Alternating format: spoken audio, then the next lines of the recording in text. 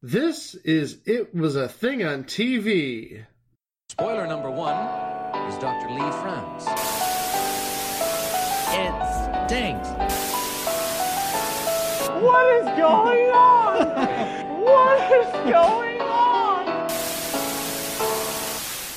Episode 139, submission number 1911, To Tell the Truth, the 1980 version. To Tell the Truth 80 aired in syndication from September 8th, 1980 to June 12th, 1981 for 39 weeks of episodes.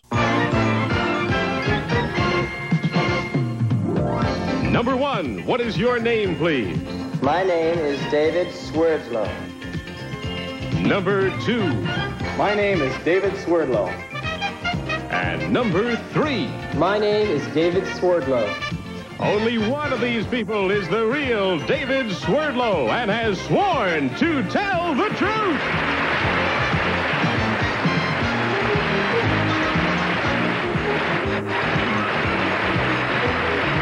Now let's meet our panel. Author, columnist, and critic Rex Reed. Psychotherapist and writer for Glamour magazine, Stephanie Cook. The host of TV's The Match Game, Gene Rayburn. The star of musical comedy, films, and stage, Sally Ann Howes. That's our panel. And here's the host of To Tell the Truth, Robin Ward.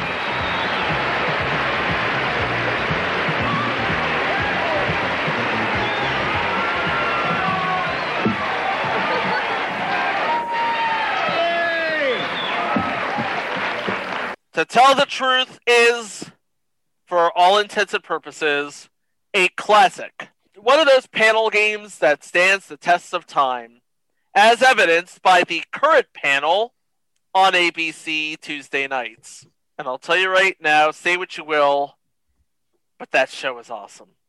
Oh, yeah. Well, you can keep This Is Us. I'm watching To Tell the Truth on Tuesdays. yeah. You're watching it for Anthony Anderson, baby. Yeah, right. And his mama. Don't Yeah. forget his mama. But they didn't have Anthony Anderson in 1980. No. They didn't have Alex Trebek in 1980. They didn't even have Lynn Swan in 1980. No, And I'm guessing Bud Collier's long since dead. Yeah. Lynn Swan would probably be still playing for the Steelers, I think. Yes. And Gordon Elliott would still be in was it Australia? He would still be not in America right now. No, he had been in Australia, I believe, yes. Yeah, he'd be in Australia. So, who did they get to host To Tell the Truth? Robin Ward? Who'd that guy be? No, seriously. Canadian. No, he did hosting gigs in Canada. He's not a nobody necessarily. Maybe a nobody to America, but he had some hosting gigs in Canada land. Well, he did have hosting in Canada. Here's the thing. He was an entertainment reporter, a weatherman, and was on The Guiding Light. What? He was on The Guiding Light? Well, apparently, Wikipedia says so. He was on my stories, y'all. Yeah, but besides To Tell the Truth, really the only game show that he was known for was, and this actually is a Canadian classic, called Guess What? It ran Guess for What? 4 years.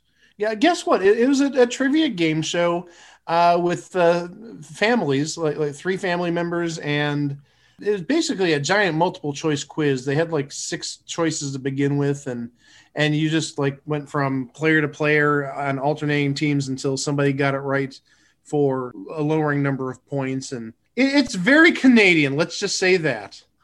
It's not as Canadian as Just Like Mom and Dad, but yeah. But no, anybody who grew up in Canada in the mid 80s, or even had access, because we could pull in some TV stations from Canada, from Windsor and London, and yeah, it was definitely a thing that I saw back in the mid 80s off the Rabbit Ears. Okay, well, the game itself is as it always has, and that would be 3 people assuming the identity of one central figure who is sworn to tell the truth. And the panel has to figure out who's telling the truth and who are the two imposters. Seriously, it's classic. It's not hard to figure out. But this game had a bit of a twist, and I believe it's the first time that To Tell the Truth was actually twisted. Well, depending on what your definition of twisted is. Late in the CBS run, the original run in the late 60s, they actually introduced audience voting, and they would have a fifth vote in effect towards the result. Ah. So that might be the only deviation, at least in the first, 25 years of the series, 23 years of the series? Yeah, we have all of that. But on this version, there was an extra game. Because there was time for 2 games, and then there was a third bonus game. And this would be the first time that it was ever introduced in the format, called the one-on-one game, where the imposters from both games played against each of the panelists. Because one of the 4 imposters had another story.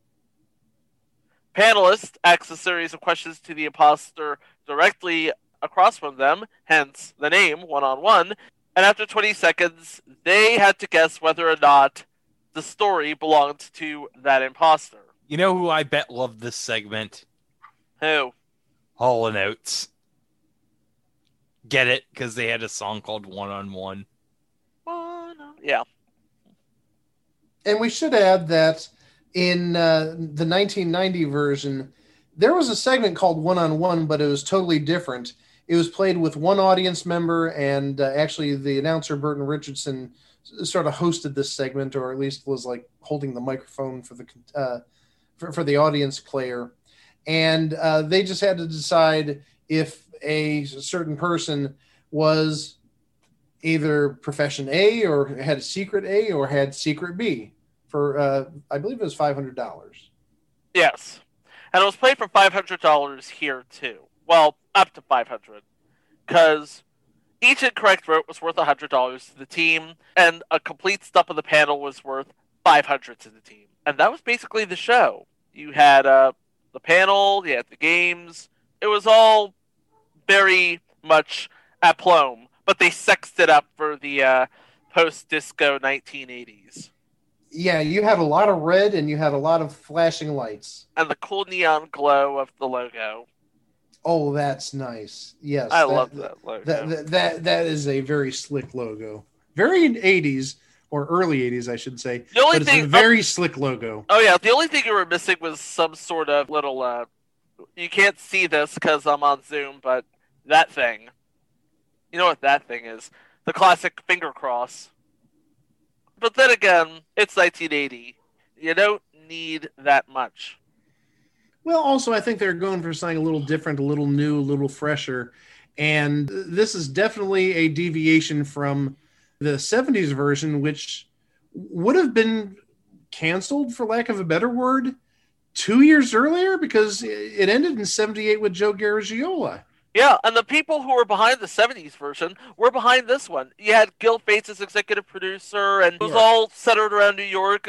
They shot it at NBC. It was basically the same show, only a lot less blue and a whole lot more red. And the announcer for this version of To Tell the Truth was the announcer on the final season of the 70s version, Alan Coulter. The first half of the season, anyway. The second was actually announced by Bill Wendell. Oh, that's right. So you had both Letterman announcers on this version. Both Letterman announcers. Big red. Love it. Only in this case, it was reversed. Bill Wendell appraised Alan Coulter as opposed to the other way around. Yeah.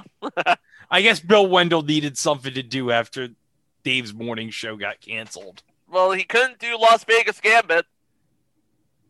For obvious reasons. Yeah. It's Las Vegas Gambit show. On NBC. Anyway. Hey, no more about Harv Bennett. Oh, I mean Harv Mann, I'm sorry. Yeah. So, who were the panelists on this show? Because you had like a whole bunch of people who were, known commodities in the game show world. But at the same time, you sort of had people who may have been on the up and coming, let's see. And you also had people who were, because it's to tell the truth, you have the New York social scene, let's say. Yeah. Like, the panel was Pat Collins, John Wade, Stephanie Cook, and Joel Siegel. Now, I know who Joel Siegel is. Yes. Legendary film critic for ABC. Yes. Pat Collins, I believe she was a gossip columnist. I think she worked at WWOR. Yeah, she was an entertainment editor and film critic for WWOR, and she won 2 local Emmys. And John Wade, if I'm not mistaken, is an author. No. I think he's a newscaster.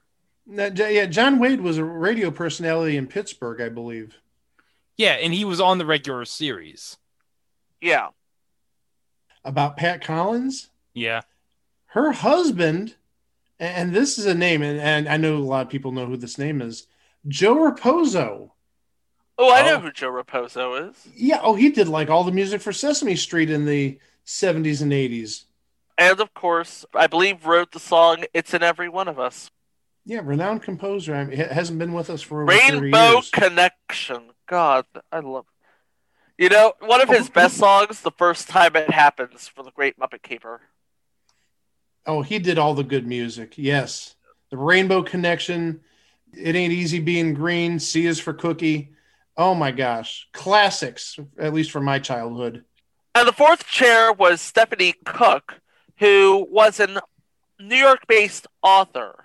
So this is basically very highbrow, but with chasing lights all over the place. But lest you think it's totally highbrow, here's the first week of panelists. Pat Collins was brought in, and John Wade was brought in, and then you have Nipsey Russell. Oh, yeah. Nipsey Russell. My man! Yep. He told some great poems. Oh, yeah. And also Margaret Trudeau. Oh, yeah. Because you know who her famous son is. That would be Justin Trudeau, the current Prime Minister of Canada. Yes, because she was married to Pierre Trudeau, who back then was the current Prime Minister of Canada. And I bet you Robin and Margaret shared stories between the breaks. Yeah. All right, week 2 was Joel Siegel, Jean Marsh, noted British thespian. One note about Jean Marsh is she played Sarah Kingdom on Doctor Who in the William Hartnell 12-part epic serial, The Daleks' Master Plan, back in 1965. Gene Rayburn, who would be doing the match game in syndication at the time. Yes. And the Grand Dame of To Tell the Truth. And if you don't know who this lady is, what podcast are you even listening to? Well, if you don't know who she is, you can go to hell. Kitty Carlisle, come on! Kitty Carlisle, the great Kitty Carlisle.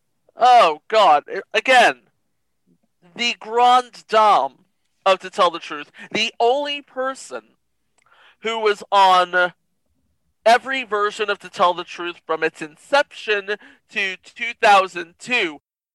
The only reason why she was not on the panel with Anthony Anderson is because she would have been dead for 9 years. We haven't perfected the cyborg technology yet. Well, we've tried getting that technology to work, Chico. Let's remember the episode of The Simpsons titled Bart Gets Famous. You did have the vivacious head of Kitty Carlisle on the panel of Match Game 2034. Nice. Hi, everybody. Let's start the game. Ah! Knocks over the vivacious head and it breaks. Oh, dear. I didn't do it. Only I may dance. Oh, another Conan O'Brien reference. Nicely done. There you go. Week 3 has Rex Reed, Stephanie Cook, Gene Rayburn, and Sally Ann Howes, another noted British thespian, who... okay. She was in Chitty Chitty Bang Bang in 1968 as Truly Scrumptious. Well, this was a Cubby Broccoli production, so you know he loved those pun names involving... Yeah. And of course, Rex Reed, again, the poor man's Joel Siegel. What can I say? Hey, Rex Reed, a legend. But, you know, just keep him away from Jay Sherman if he wants the co-host gig. Oh, no. And also keep him away from the tobacco. Week 4, we have the return of Nipsey Russell and the return of Kitty Carlisle. We also have Gordon Jump. And, yeah, you know, Gordon Jump, he would have been doing WKRP at the time.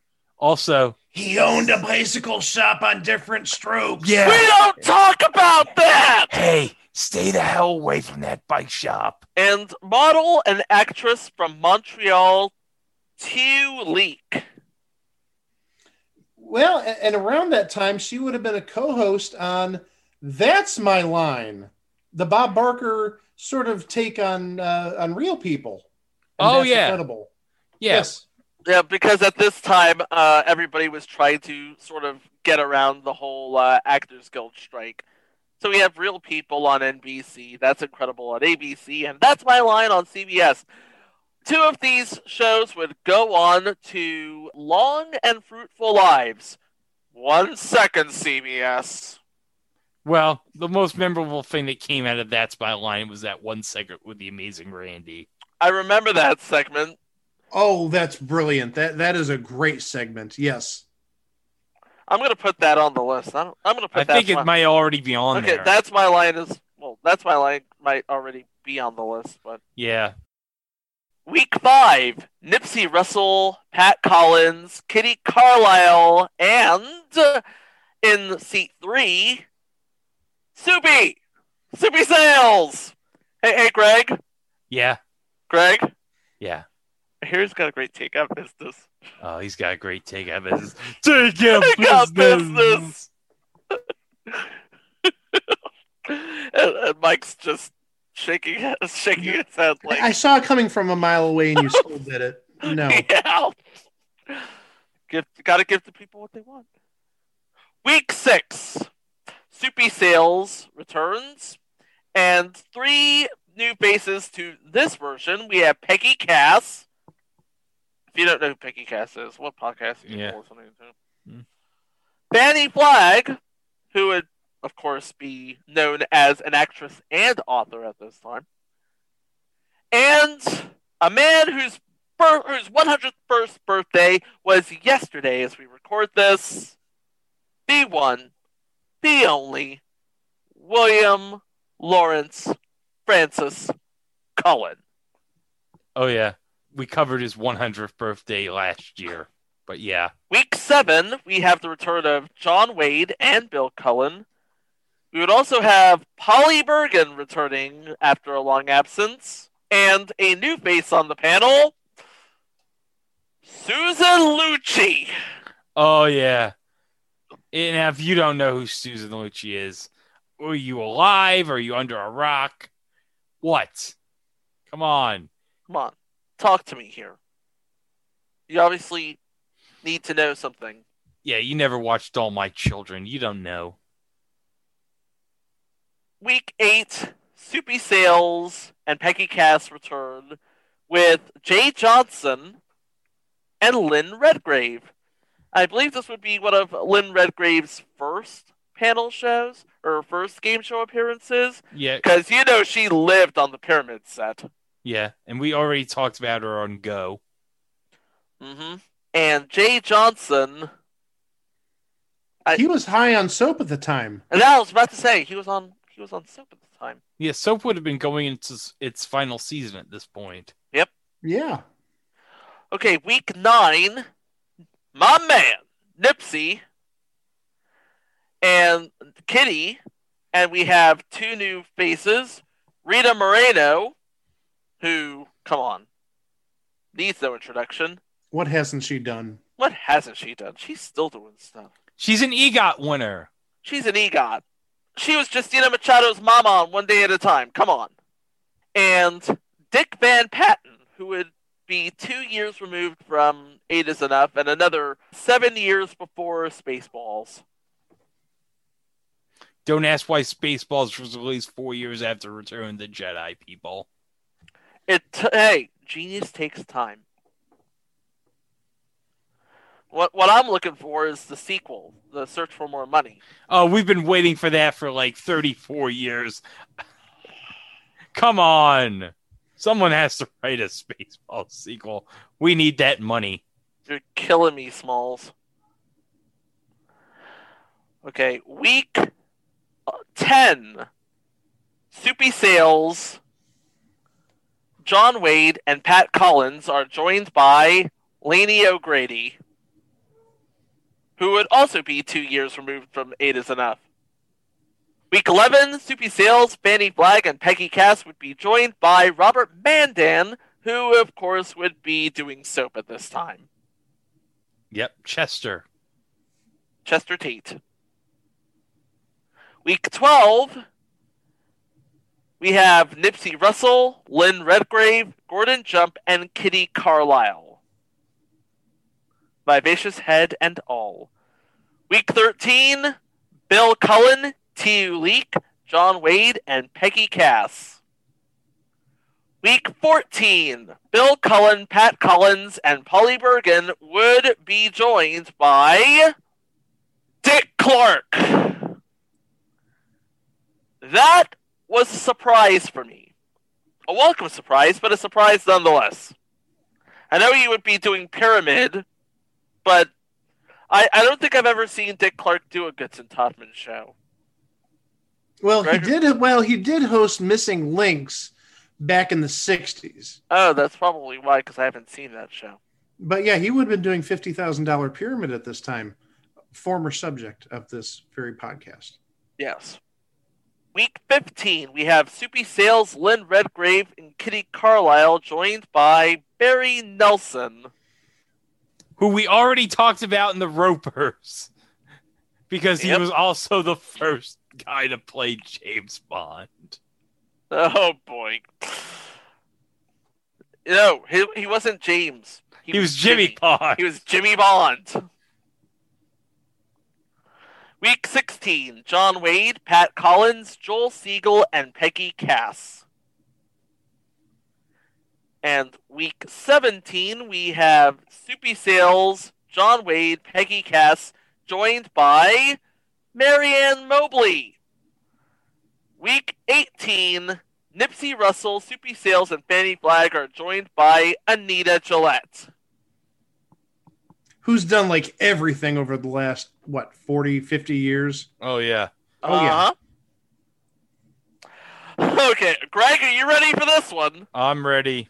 Week 19, Soupy Sales, Fanny Flagg, and Peggy Cass are joined by Tom Seaver. Oh! That is okay, terrific. That's a surprise. That is a surprise. But again, upper echelon of New York society. That is terrific. No pun intended, because, yeah, obviously. But he would have been traded to the Reds by this time, wouldn't he? He would have been traded to the Reds. Thanks a lot, M. Donald Grant, and thanks a lot, Dick Young. Freaking a-holes. But he did come back to the Mets in '83 for that one season before he got claimed by the White Sox off waivers. And by the way, speaking of the Chicago White Sox, we'll be talking about someone who was involved with the White Sox on this show in a bit. I see where you're going. But it's interesting, talking about New York society, and Tom Seaver's on the panel. Well, problem is he's living in Cincinnati at this point. I bet he probably still had like an apartment or a house in New York. Well, he was at least playing or representing Cincinnati. Well, he had people playing representing Canada. Yeah. Okay, so week 20, we have Nipsey Russell, Polly Bergen, and Kitty Carlisle, joined by Henry Morgan, who's just an old hat at this sort of thing. Seriously, he was. Yeah, but he was the curmudgeonly type on these shows. He always came across as a curmudgeon on I've Got a Secret. He was the OG, man. He was the lovable curmudgeon. Yep. Week 21. Panelists were Gordon Jump, Peggy Cass, Jay Johnson, and Kitty Carlisle. Week 22. Nipsey Russell, Anita Gillette, John Wade, and Kitty Carlisle. Just a heads up, you're going to be hearing a lot of the same names from this point on. But no, I'm just taking a look ahead. I think week 26 is our next original name or person who hasn't been on the cast or the panel previously. Yeah. Week 22, Nipsey Russell, Anita Gillette, John Wade, and Kitty Carlisle. Week 23, Soupy Sales, Pat Collins, Dick Clark, and Peggy Cass. Greg, that is actually your Zoom background, isn't it? Yeah, I believe so. I ducked my head. That is from week 23. Yes. Because I see... you see Soupy, you see Dick. I see Soupy, Dick, and Pat Collins. I only picked the best. Damn right you do. Week 24, Nipsey Russell, Pat Collins, Tom Seaver, and Kitty Carlisle. Week 25... Soupy Sales, Anita Gillette, Gene Rayburn, and Kitty Carlisle. Week 26, Nipsey Russell, Soupy Sales, and Polly Bergen are joined by Carol Shelley. Who'd that girl be? From Truth by Consensus Wikipedia, Carol Shelley was a British-American actress who made her career in the United States. Her many stage roles included Gwendolyn Pigeon in The Odd Couple, the character of Madame Morelby in the original Broadway cast of the musical Wicked, and she won the Tony Award for Best Actress in a Play for her performance in The Elephant Man in 1979. Because, we got to keep this show highbrow. Oh, hold on. Did we talk about Polly Bergen yet? We mentioned her name a few times. Why? Oh, because in one episode, Alan Coulter mentions that Polly Bergen is going to be appearing in the upcoming miniseries, The Winds of War. Now, remember... Well, it'll be coming up in about 3 years. Yeah, but remember, The Winds of War's production took like 4 or 5 years. So that's probably why Alan Coulter said that. It was upcoming, all right. As a matter of comparison, how long did it take War and Remembrance to be produced? I don't know. Probably the same length. Because I think it was like 88, 89 it aired. Yeah, I'll look that up later. And also, just for comparison, how long did it take for The Winds of Whoopi to be produced? 6 minutes. It would have been less, but Steve Martin had to go to the bathroom.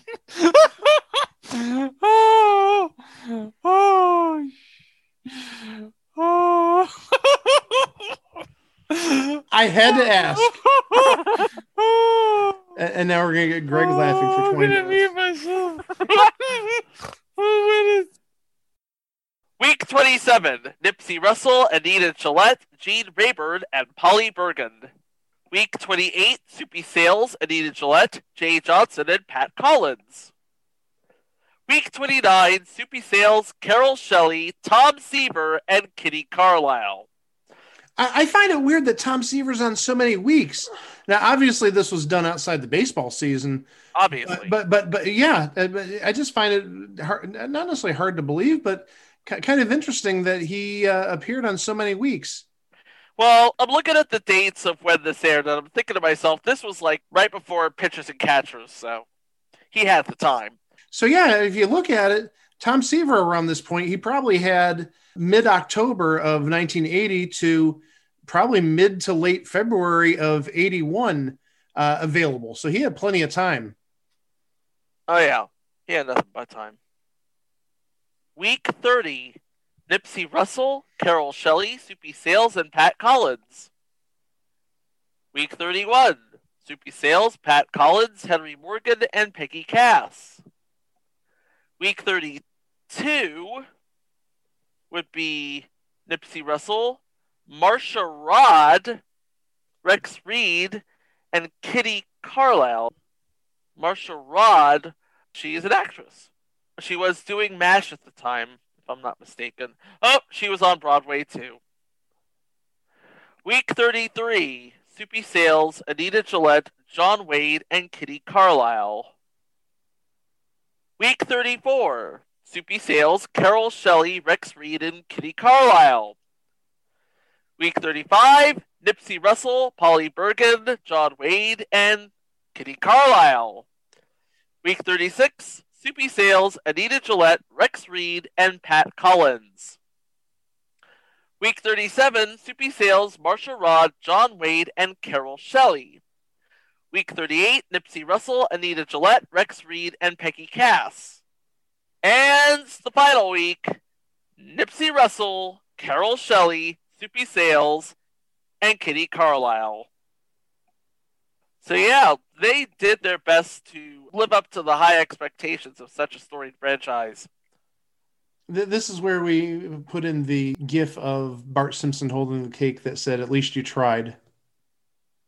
Yeah. But no, they did try. It's from what I'm seeing, it looked like the clearances were a big issue because taking a look at the cities where it aired, it didn't air in Cleveland. Not that I'd remember that much from 41 years ago at this point, but yeah, Cleveland is at the time I think was like the 15th biggest market, and all it takes is a couple of big markets not buying into the show for it to fail or not last long. Yeah, and I'm looking at some of these markets, and you have a combination of the legacy stations from New York and Los Angeles, and then you had pretty much every field communications station that existed in the 80s, which would have ultimately been bought out by Metro Media to fill in the gaps for Fox and UPN and the like. On the Mark Goodson wiki, the lowest market they have is Reading, Pennsylvania. But we did have a number of famous people show up as subjects on this show. Yes. And really, the list of names is pretty amazing. Oh, yes. Some people who were very famous at the time, but maybe you didn't know their face. Some people who'd be famous a little later in life for different reasons. And I know Greg got a partial list of those folks. Yes. So first we have Tom McKee. Oh, who that guy be? No, I'm kidding. I know who that guy be. Well, we know who he is, but I think I should play this right now.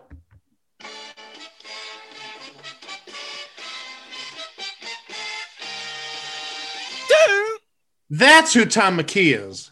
He heard that a lot. Yeah, he heard that almost 50 times. Yeah. Let me put it this way. Tom McKee was, in 1980, Ken Jennings before Ken Jennings. Yeah. Yeah. And a funny thing you mentioned, they would actually meet Tom McKee and Ken Jennings in I'm not sure if this is a future entry, but GSN's Grand Slam. No, you're not doing Grand Slam over my dead body. No. That was a good show. And we have enough of Dennis Miller on the list already. True. But yeah, Ken Jennings and Tom McKee would actually be in the Grand Slam tournament, where you have like all the great game show players and then one person who won lingo. For some reason. Corporate service! And of course, Tom McKee, if I didn't mention it, was the biggest super champ on Tic-Tac-Dough. Won $300,000. So, and a 43-game winning streak, which was unmatched until Ken Jennings had the famous 74-game winning streak in 2004 on Jeopardy. Yep. Okay, so the second famous subject, Chuck Jones. If you don't know who this person is, we cannot be friends. We cannot help you. We can't help you. But one of the legendary cartoonists of all time. Looney Tunes, Tom and Jerry, Ricky Tikki Tavi. Oh my God. He did everything. He did everything. Did everything. My brother had, like, for a long time, I don't know if he still has, I don't know where it is, but he had on his wall, like, an animated Chuck Jones cell from, I believe, Duck Dodgers. Oh, no, that's cool. Yeah. Oh, that is awesome. A Porky Pig. As number 1 space cadet. Yes. Nice. Yeah. Okay. A next favorite subject. And what can we say about this guy? But at the time, this guy was the manager of the Chicago White Sox. And at the time, he was the youngest manager in Major League Baseball. And now, ironically, 40-something years later, he's once again the manager of the Chicago White Sox and is the oldest manager in Major League Baseball, Tony La Russa.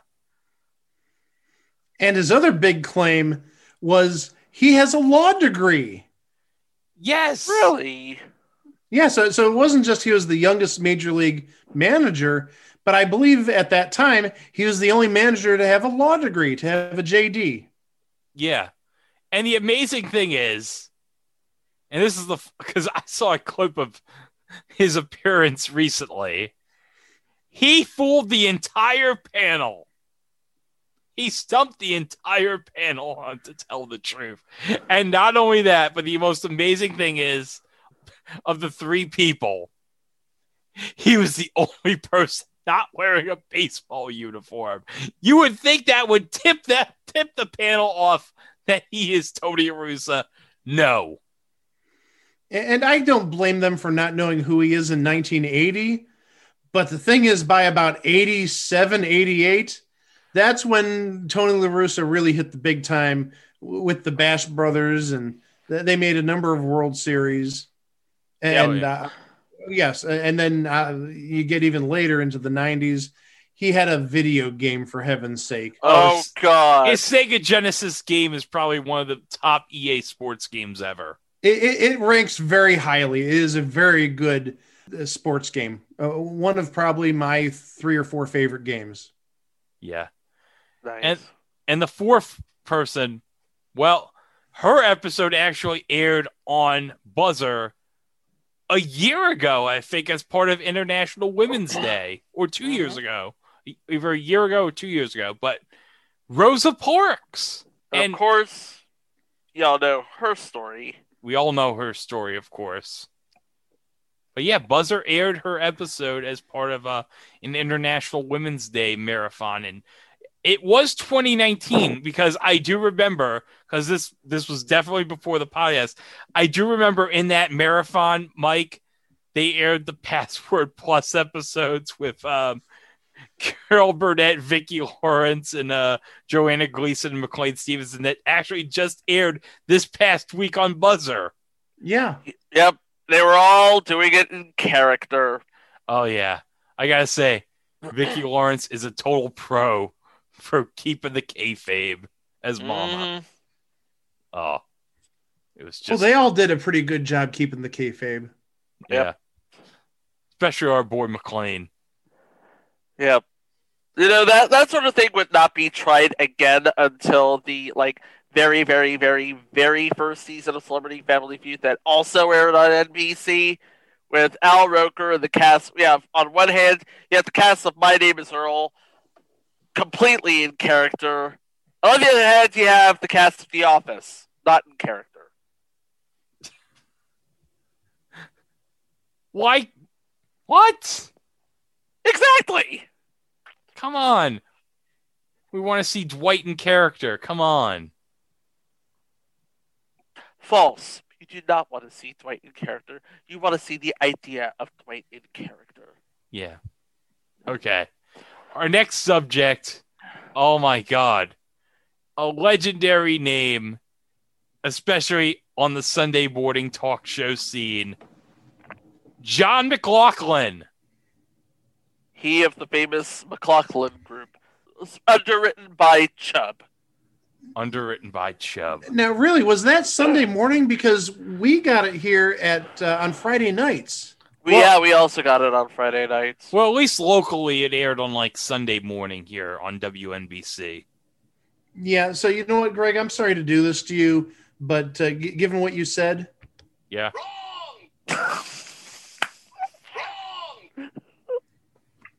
Yeah, that's another button I have on the soundboard here. and that's Dana Carvey on SNL. That's not really John McLaughlin. By the way, John McLaughlin would play up his character on an episode of Pete and Pete, and it's awesome. You should look at it. Oh, yeah. R.I.P. John. Well, speaking of R.I.P. Oh. Yeah, we just lost him a few months ago. But, another we lost him like a month ago, like a few weeks ago. Yeah. A few weeks ago. Yeah. Another television legend, Larry King. Your thoughts, Tracy Jordan, on how this is going to impact Wall Street? Larry, I'm not an expert, but I do have a strong opinion. New York, as we know it, will no longer exist tomorrow. Expand on that. Look, I grew up here, Larry, in the days before Starbucks. And if Wall Street crashes, it'll be the 1970s all over again. People will get mean, the streets won't be safe, it'll be graffiti everywhere, and the movies will only cost $3. Tracy Jordan, saying 3 serious things and then a joke. Yeah, and he was doing radio at that point. Yeah, he wouldn't be on CNN for another couple of years since they just started. Yeah, that's what I was just going to say, is he wouldn't join CNN for, I think, another 4 or 5 years at that point. I think he joined in 85. In addition to all those celebrities, there's another name that over the last 10 to 15 years has sort of got ingrained in pop culture, and that's Ed Hardy. Ed Hardy was on, the real Ed Hardy was on To Tell the Truth in 1980. And I thought Ed Hardy was just some brand that just popped on the scene like 15 years ago or 12 years ago. No, Ed Hardy is a very famous tattoo artist. Oh. Yeah, the things you learn watching To Tell the Truth. And he actually had one of like a model or somebody that he had done work on modeling his artwork, his tattoo work. And they showed it off after the real Ed Hardy was exposed, for lack of a better word, exposed. But also on top of that, somebody we've mentioned in the past who was an actor in the 50s and 60s and then went to becoming a police officer in the 70s, Ken Osmond, another person who recently passed away. Oh, yeah. Yes. And yeah, he was a subject. And you know what else he was on? Well, he was on Top Cops. I know that much. He was on the week of Match Game Hollywood Squares with Gallagher. I didn't want to say it. I didn't want to ruin your fun, but yes, he was on Match Game Hollywood Squares that week where it was Leave It to Beaver week plus Gallagher for some reason. I'm just going to say this again. A missed opportunity. You could have ended the week with Ken Osmond assisting Gallagher with the watermelon. Have him smash it. The entire crowd in Burbank goes nuts. End of the week. There you go. Yeah, they didn't allow any watermelons on the set that week, sadly. Yep. But yeah, I mean, for a show that may have flown under the radar a little bit, it had some huge names, especially in retrospect. Rosa Parks, Larry King, Tony La Russa. Those are some mighty big names. And to have them on the show in 1980 when, well, obviously Rosa Parks was very famous at that time. You may not have known her face, but everybody knows her story. And, you know, again, Tony La Russa, he was, I don't want to say a nobody, but he was just starting out. 40 years, over the last 40 years, he's become a Hall of Famer. And, you know, what can we say about Larry King that hasn't been said over his last 30-year career or the 30 years he was at CNN or however long it was. So do we have anything else to add? Well, maybe we can talk about why it was short-lived, maybe. That's a good question, because it was for all intents and purposes, it was a really solid show, and it just lived up to the premise and lived up to the legacy. So why did it last so short? Well, like I said, I mentioned earlier, the clearances might have been a big issue. I mean, yes, it was in some big markets, but other markets it did not appear in. Yeah, I'm thinking to myself, because Tic-Tac-Toe and Jokers would still be the two main draws in syndication, and if I'm not mistaken, there's still the wheel model that they'd have to work with, and I'm thinking this was part of the wheel model, and they would have to cycle in and cycle out shows, and we would be on the tail end of that. I mean, we would be going into, hey, forget the wheel model, let's find a show that we can strip. And I just found it interesting. I just thought of this. They got Tom McKee on there, who won on a show that wasn't a Goodson Todman show. That was Barry and Enright. Yeah.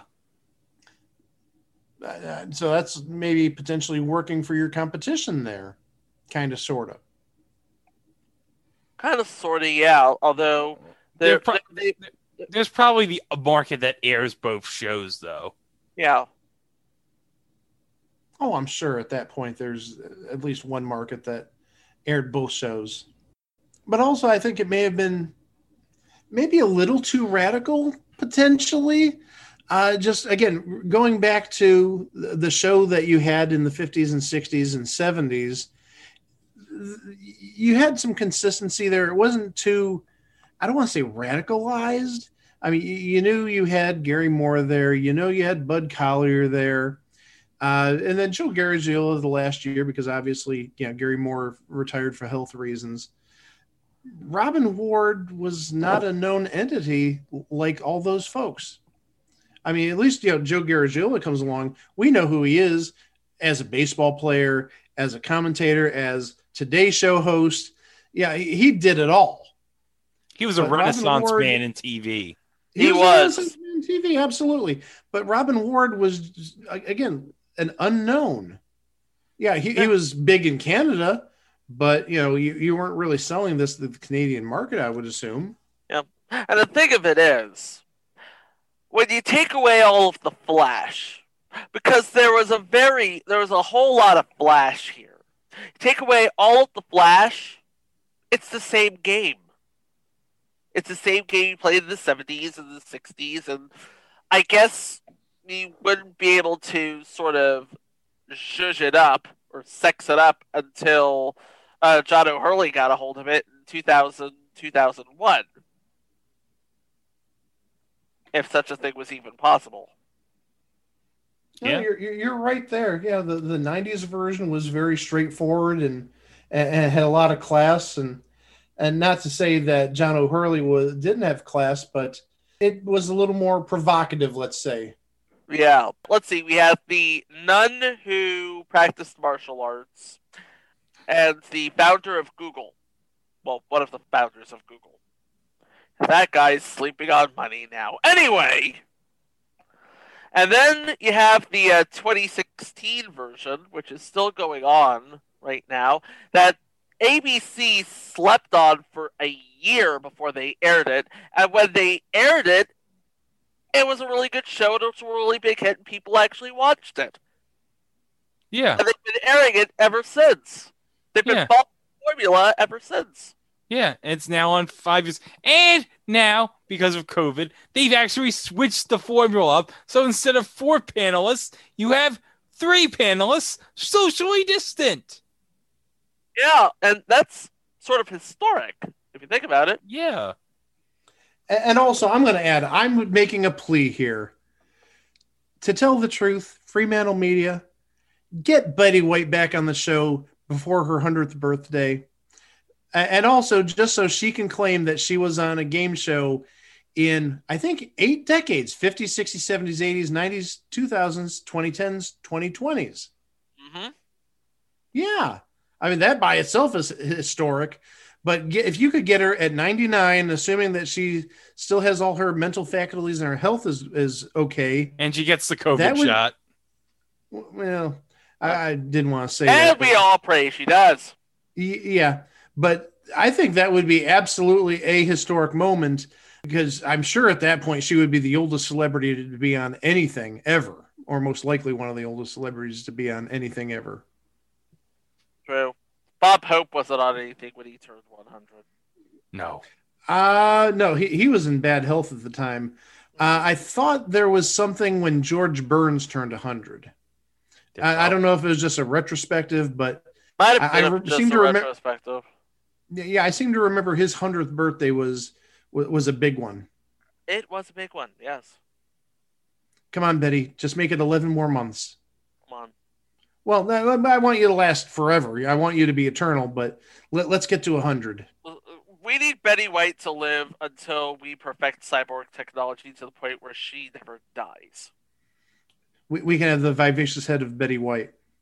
So do we have anything else, gentlemen? I think we covered pretty much everything. We covered the people who did the show in terms of the panelists and also the central characters, the famous ones. And we talked about why it may not have lasted, and we made some very good points on that. I think we might need to put a bow on this one. Yeah. Mm-hmm. To tell the truth, from 1980, it was the game show you know and loved with a little post-disco flash. Unfortunately, since it only lasted a season, compared to Bud Collyer and John O'Hurley and Anthony Anderson and Gary Moore, it was a thing on TV. But what a thing on TV. Yeah. And it had Big Red. Lots of red. Yeah. No, Big Red, not lots of red. Big Red. Alan Coulter, silly. Alan Coulter, exactly. Well, I'm obviously getting tired, so nothing left to do but say visit our website, It Was a Thing on TV, for our past episodes, minisodes, and live shows. Links to all of our socials. We are on all the social medias at It Was a Thing on TV. And, of course, our show is available where fine podcasts can be streamed. And if you are on YouTube, do not forget to smack my bell in order to be continuously updated with future entries. So, what do we have on tap next week? Well, next week we have, of course, last November we had the poll for Election Day on what show we're going to cover after the presidential election. Now, I submitted a nominee, Chico submitted a nominee. My nominee won. So as a compromise, Chico's nominee would get a slot in 2021. And that time is now. So next week we are covering Ace Crawford, Private Eye. Yes. And of course, we're also, as Mike mentioned in the previous show, he is having his Money in the Bank, which is the TV adaptation of You Don't Know Jack. So we have those to look forward to next week, and we hope you'll be with us right here when we cover those subjects on It Was a Thing on TV. Thanks for listening, and we'll see you next Monday. Row! Ladies and gentlemen, it's time now for another installment of Alan Coulter's Celebrity Interview. Take it away, Alan.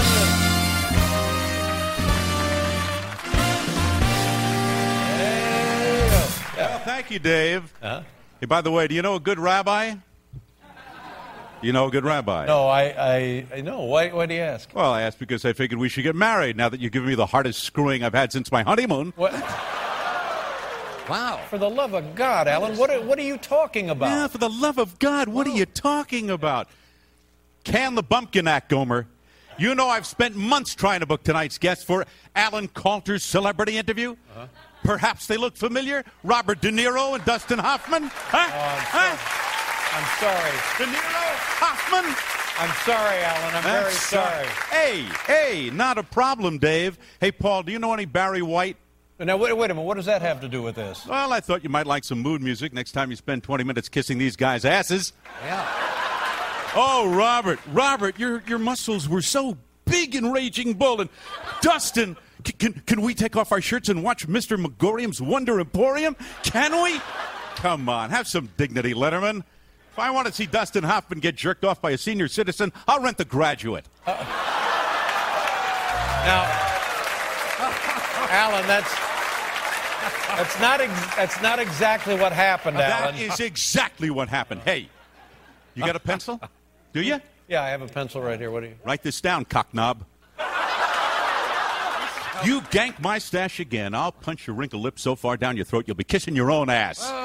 Hey, as for you, Fonzie, you cross me again, I'll string you up by your tongue and go Jake LaMotta on your junk. You, I'm talking to you. And you, Ishtar, I'll kick your nuts so hard you won't have to tuck your sack to play Tootsie.